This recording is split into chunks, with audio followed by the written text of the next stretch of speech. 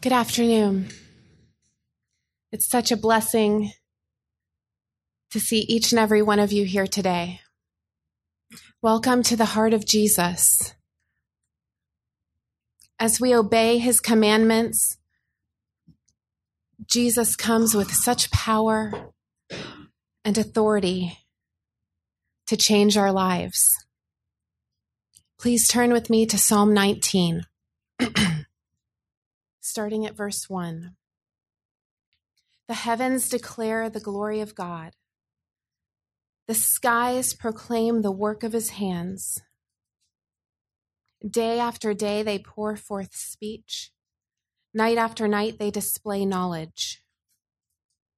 There is no speech or language where their voice is not heard. Their voice goes out into all the earth, their words to the ends of the world. Verse 7, the law of the Lord is perfect, reviving the soul. The statutes of the Lord are trustworthy, making wise the simple.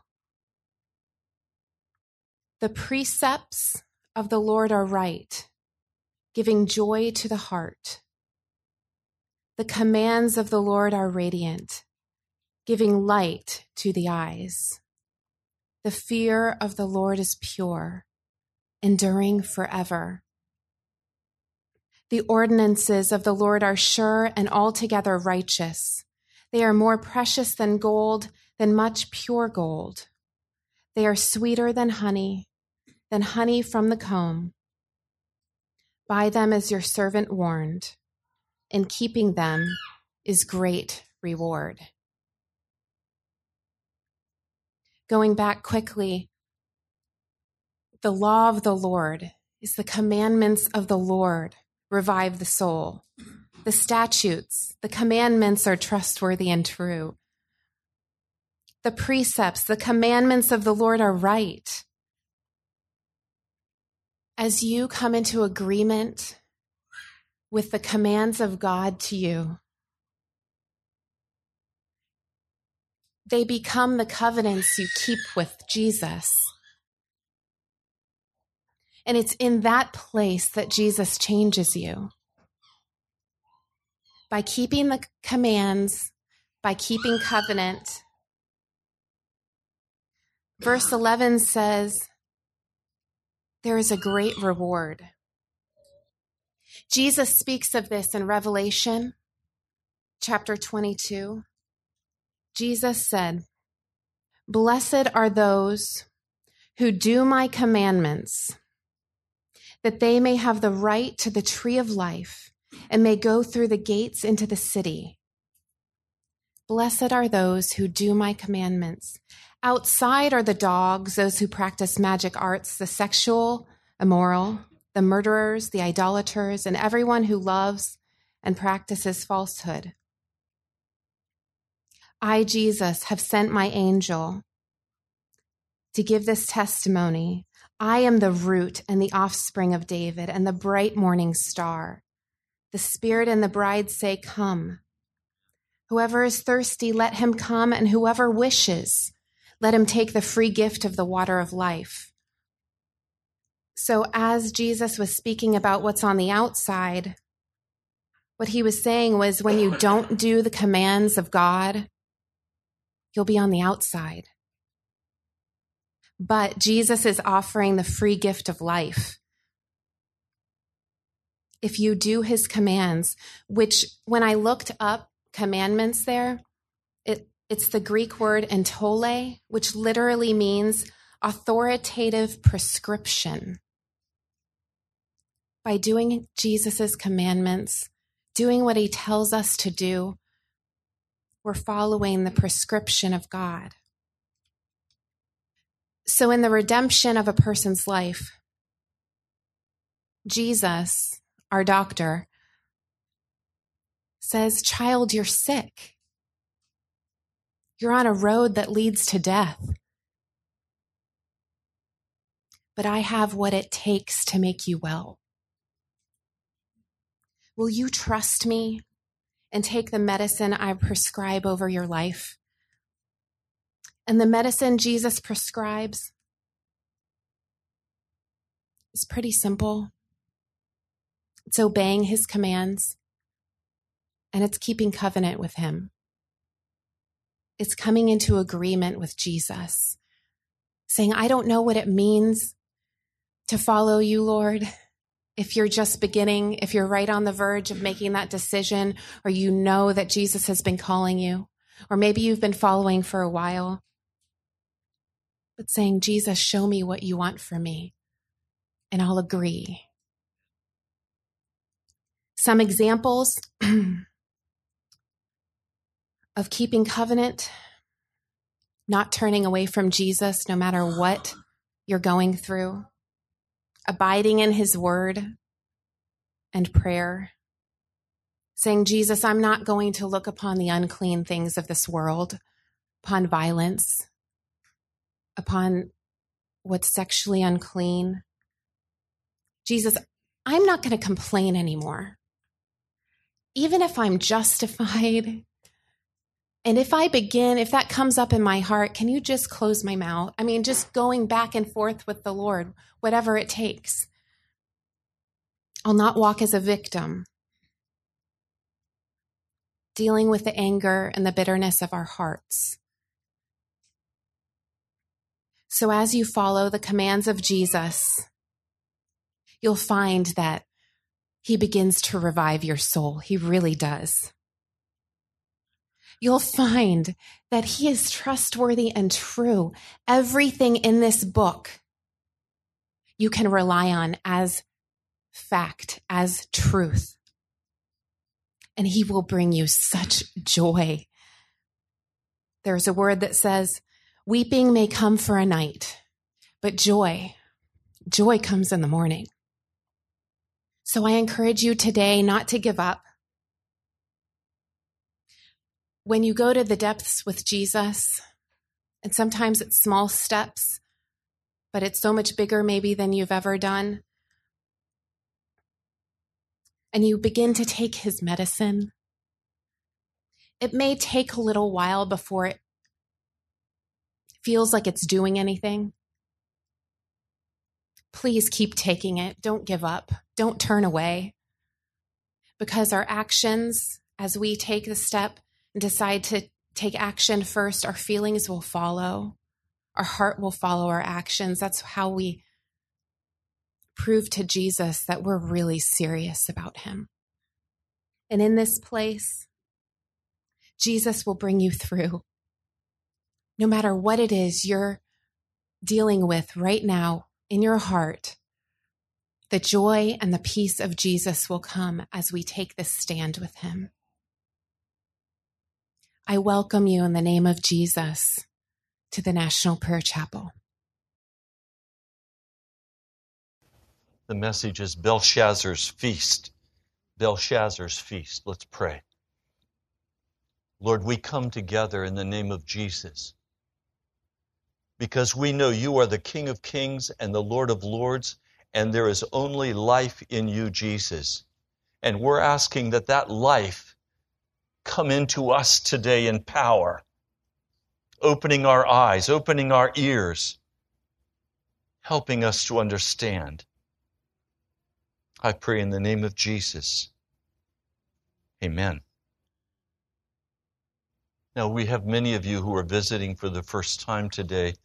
I need to say something to you first. Thank you for coming. I can tell you it means everything to Joshua to have you here. So thank you. I also want to tell you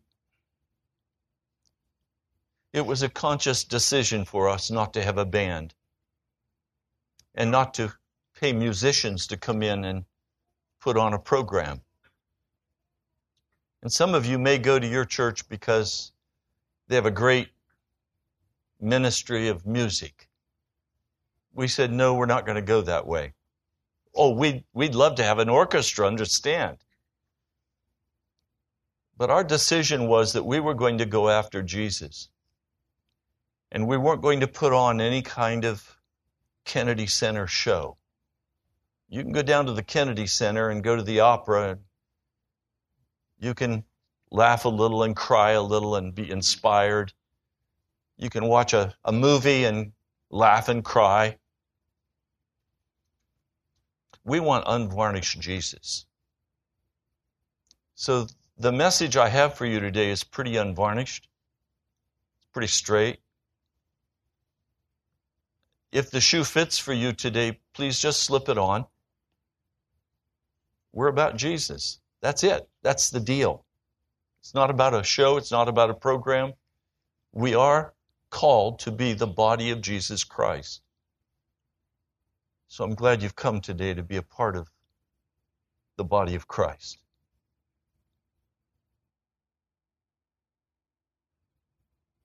As they've said, I'll be in Jerusalem next Sunday. We're going to hold a worship service on the Mount of Olives. We're going to hold a prayer vigil in the Garden of Gethsemane. In Jerusalem, in Jesus' day, there is a great amphitheater. It's interesting that nowhere in the scriptures does it say that Jesus had the disciples take a night out to go to the show at the amphitheater. He didn't do that. He was about serious business. We're about serious business today. And this story today is so powerful for me. Belshazzar was the grandson of Nebuchadnezzar.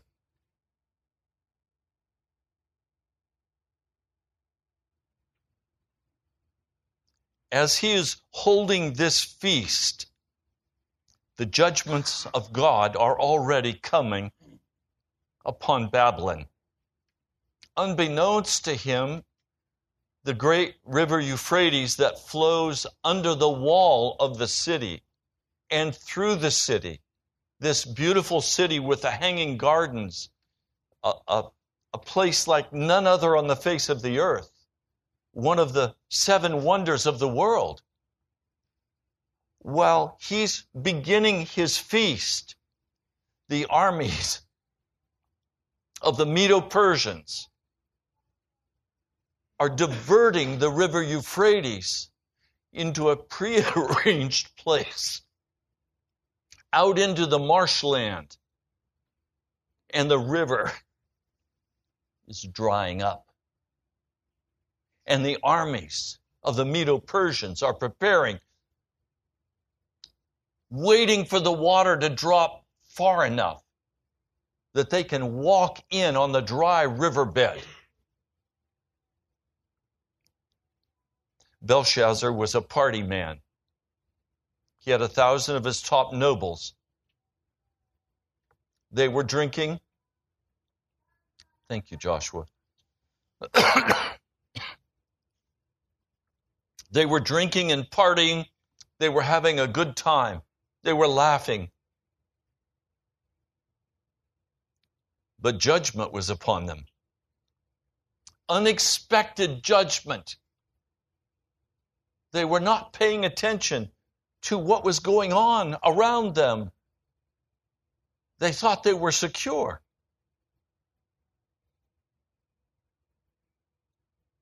And as they become more drunk, Belshazzar, in his arrogance and disrespect for his grandpa,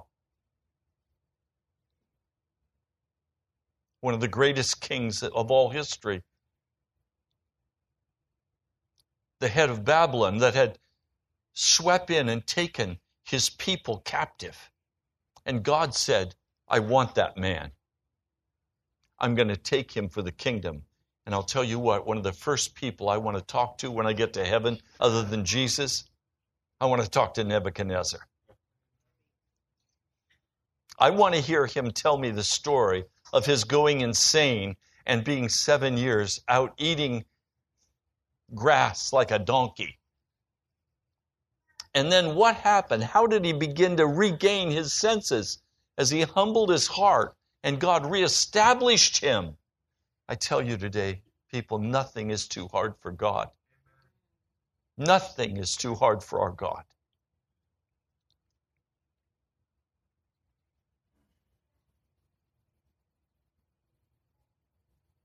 Now, please, of great concern to me is that most of you who are here today are religious. And you would say, if you were asked, are you a Christian? You would say, yes, I'm a Christian. The problem is you have never truly been converted. You are still a cultural Christian. You know how to hang with Jesus and you know how to hang with the world. You know how to play the world's game and you know how to play the church game. Why do I say that? Because I hear reports of yelling and screaming against your family members. I hear of bitterness and rage. I hear of selfishness and self-centeredness, even amongst our prayer chapel. I see signs that tell me that you're still very much caught in the entertainment of the world, that you've never turned your heart away from the world's entertainment, that you still, outside of church, are worldly. This breaks my heart.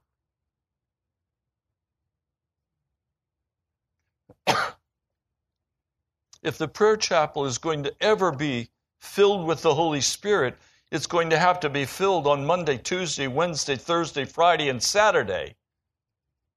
Sunday we can handle.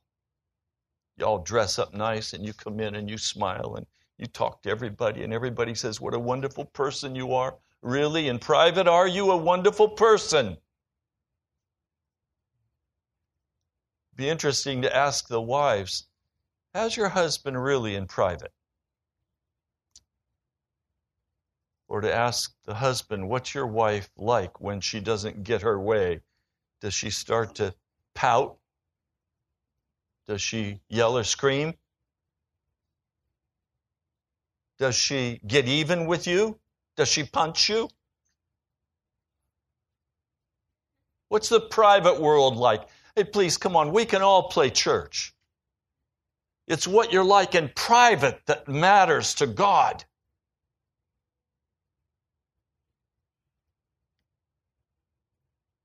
So what are you like? Is life a party for you? Where you fight and scramble for what you want? Grab and growl for what you want? Or is your life utterly given over to Jesus Christ? Or do you still have a heart full of pet sins that you have walled off and you won't let the Holy Spirit have it? Belshazzar had every opportunity to know about the magnificence of the God of heaven. He had witnessed his grandpa.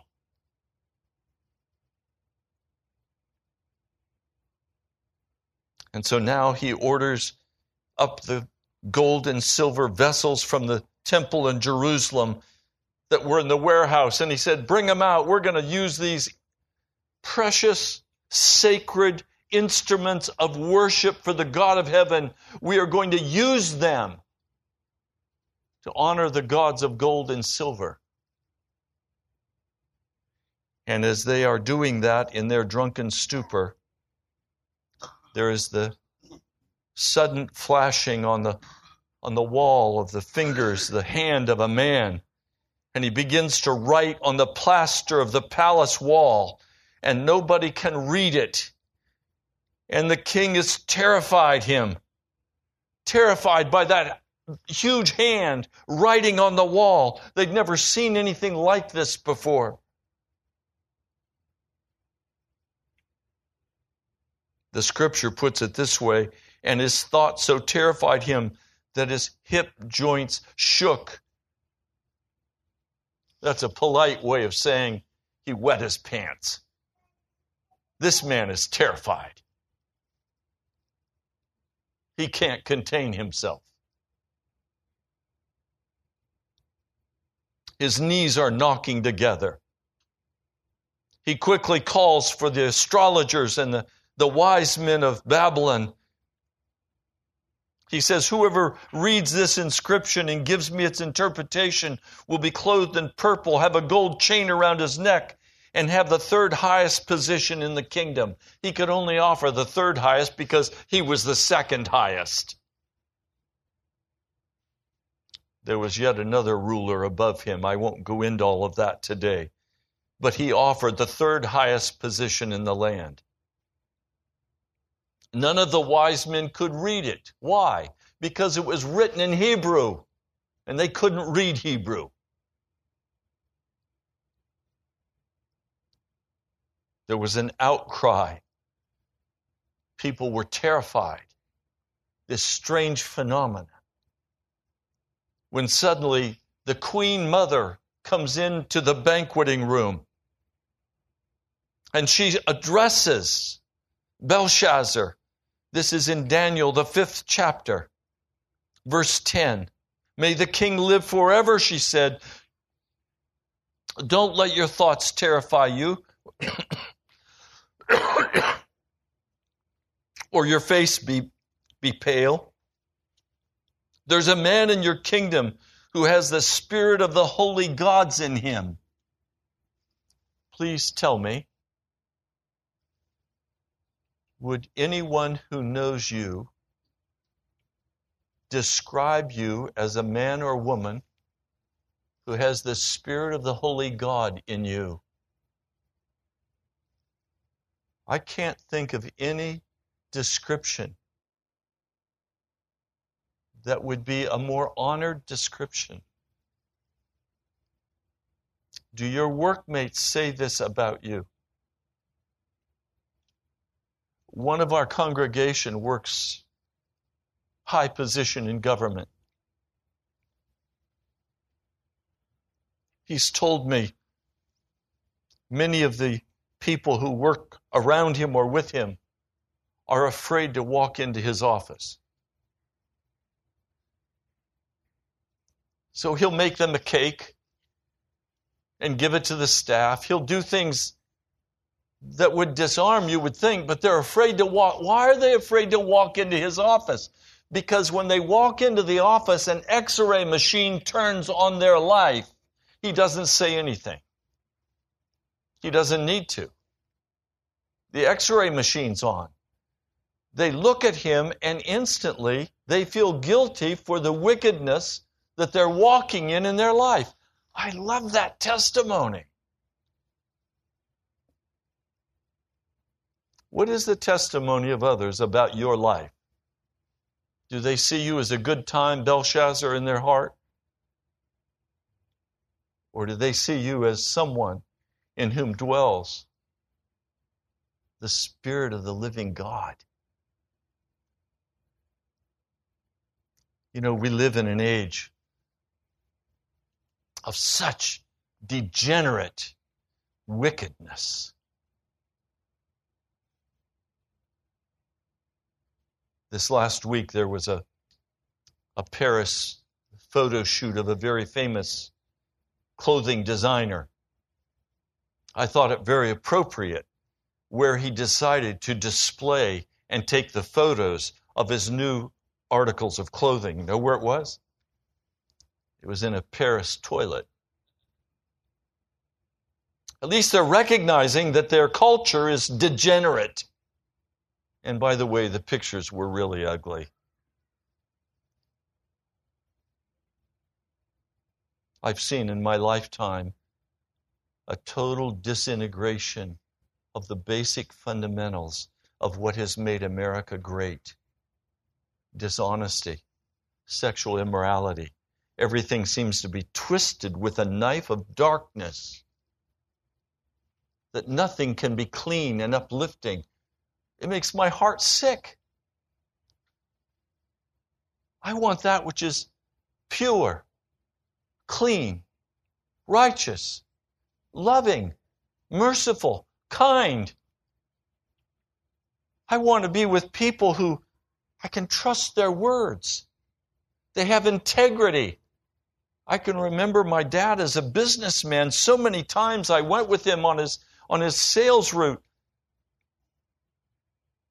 And with a shake of the hand, with that farmer, he'd extend credit to that farmer.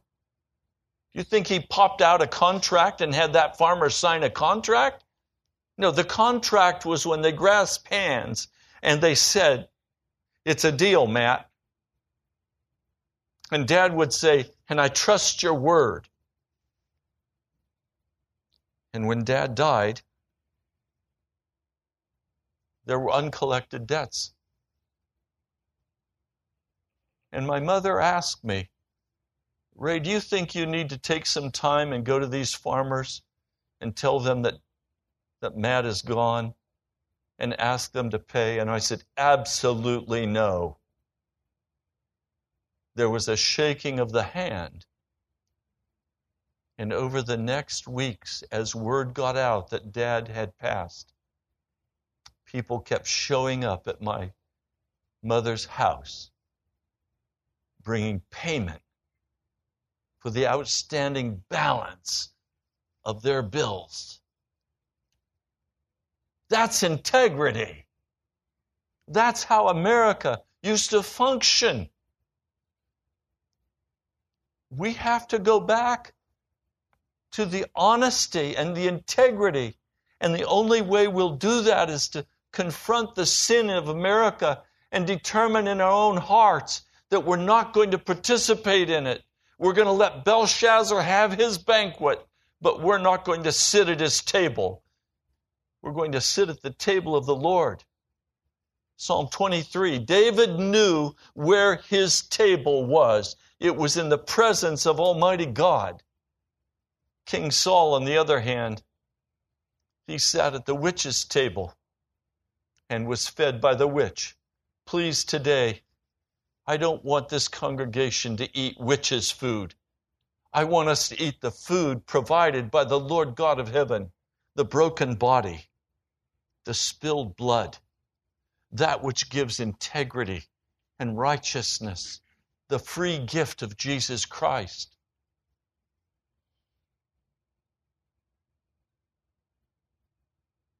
Daniel looks as he walks into that room. He looks at those burning symbols on the wall. The king speaks and offers him incredible rewards. In verse 17, Daniel answers, and I please ask you to begin to answer in the same way to the Belshazzars in your life. You may keep your gifts.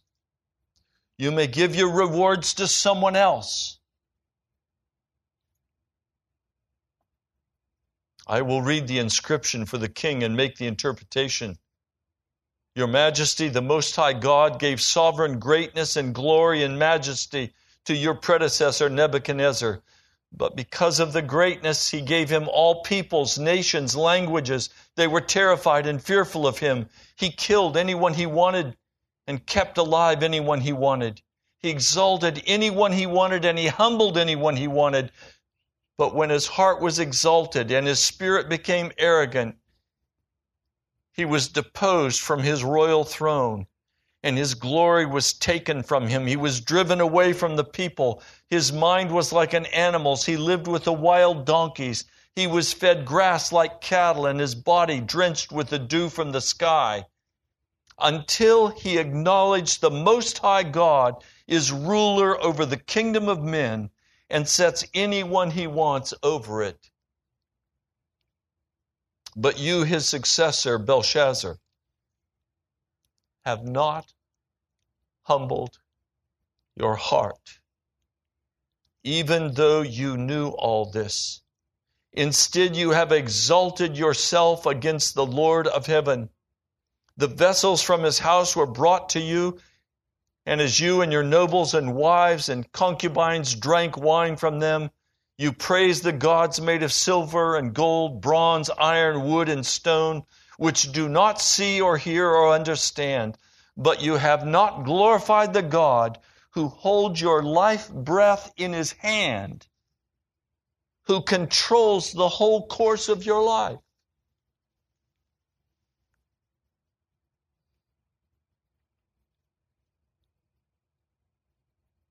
And then these terrifying words.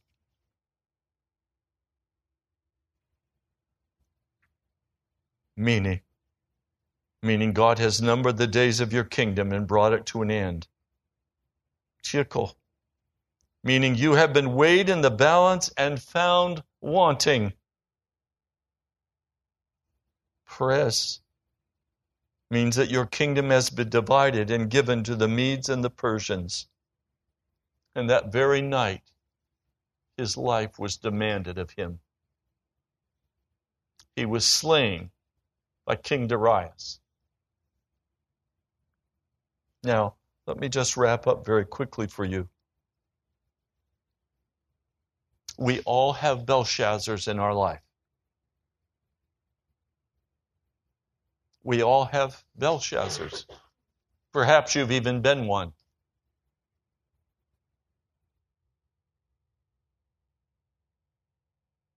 There must come a change in our heart with the acknowledgement that the Most High God is ruler over the kingdom of men, and that He holds the breath of your life in His hand. He is the one who determines the course of your existence. And the call today of the Holy Spirit is to humble your heart before Him, to acknowledge that He is the Messiah, the King of Kings and the Lord of Lords, and ask Him to please come and in His power transform you into His likeness. Some of you have much repenting to do. Some of you have small repenting to do. But all of us must humble our heart before the mighty God of heaven, before Jesus Christ, and say, Lord, would you take over my life by the power of your Holy Spirit? And would you give me the courage to make decisions about how I'm going to function and what I'm going to say? Oh, not at church on Sunday. During the week. So all lying must stop. All bitterness must be put away. All sexual uncleanness has to be turned away.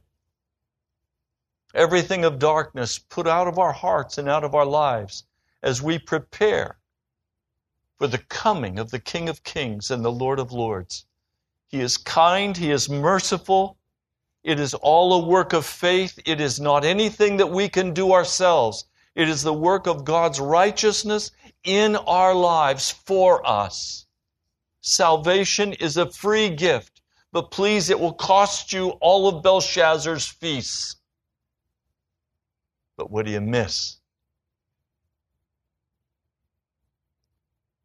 Do you miss waking up drunk in the morning with a hangover?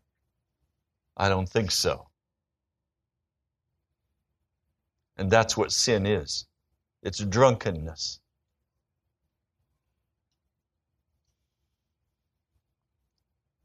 So today I welcome you to put your feet under the table of the Lord and partake in the communion.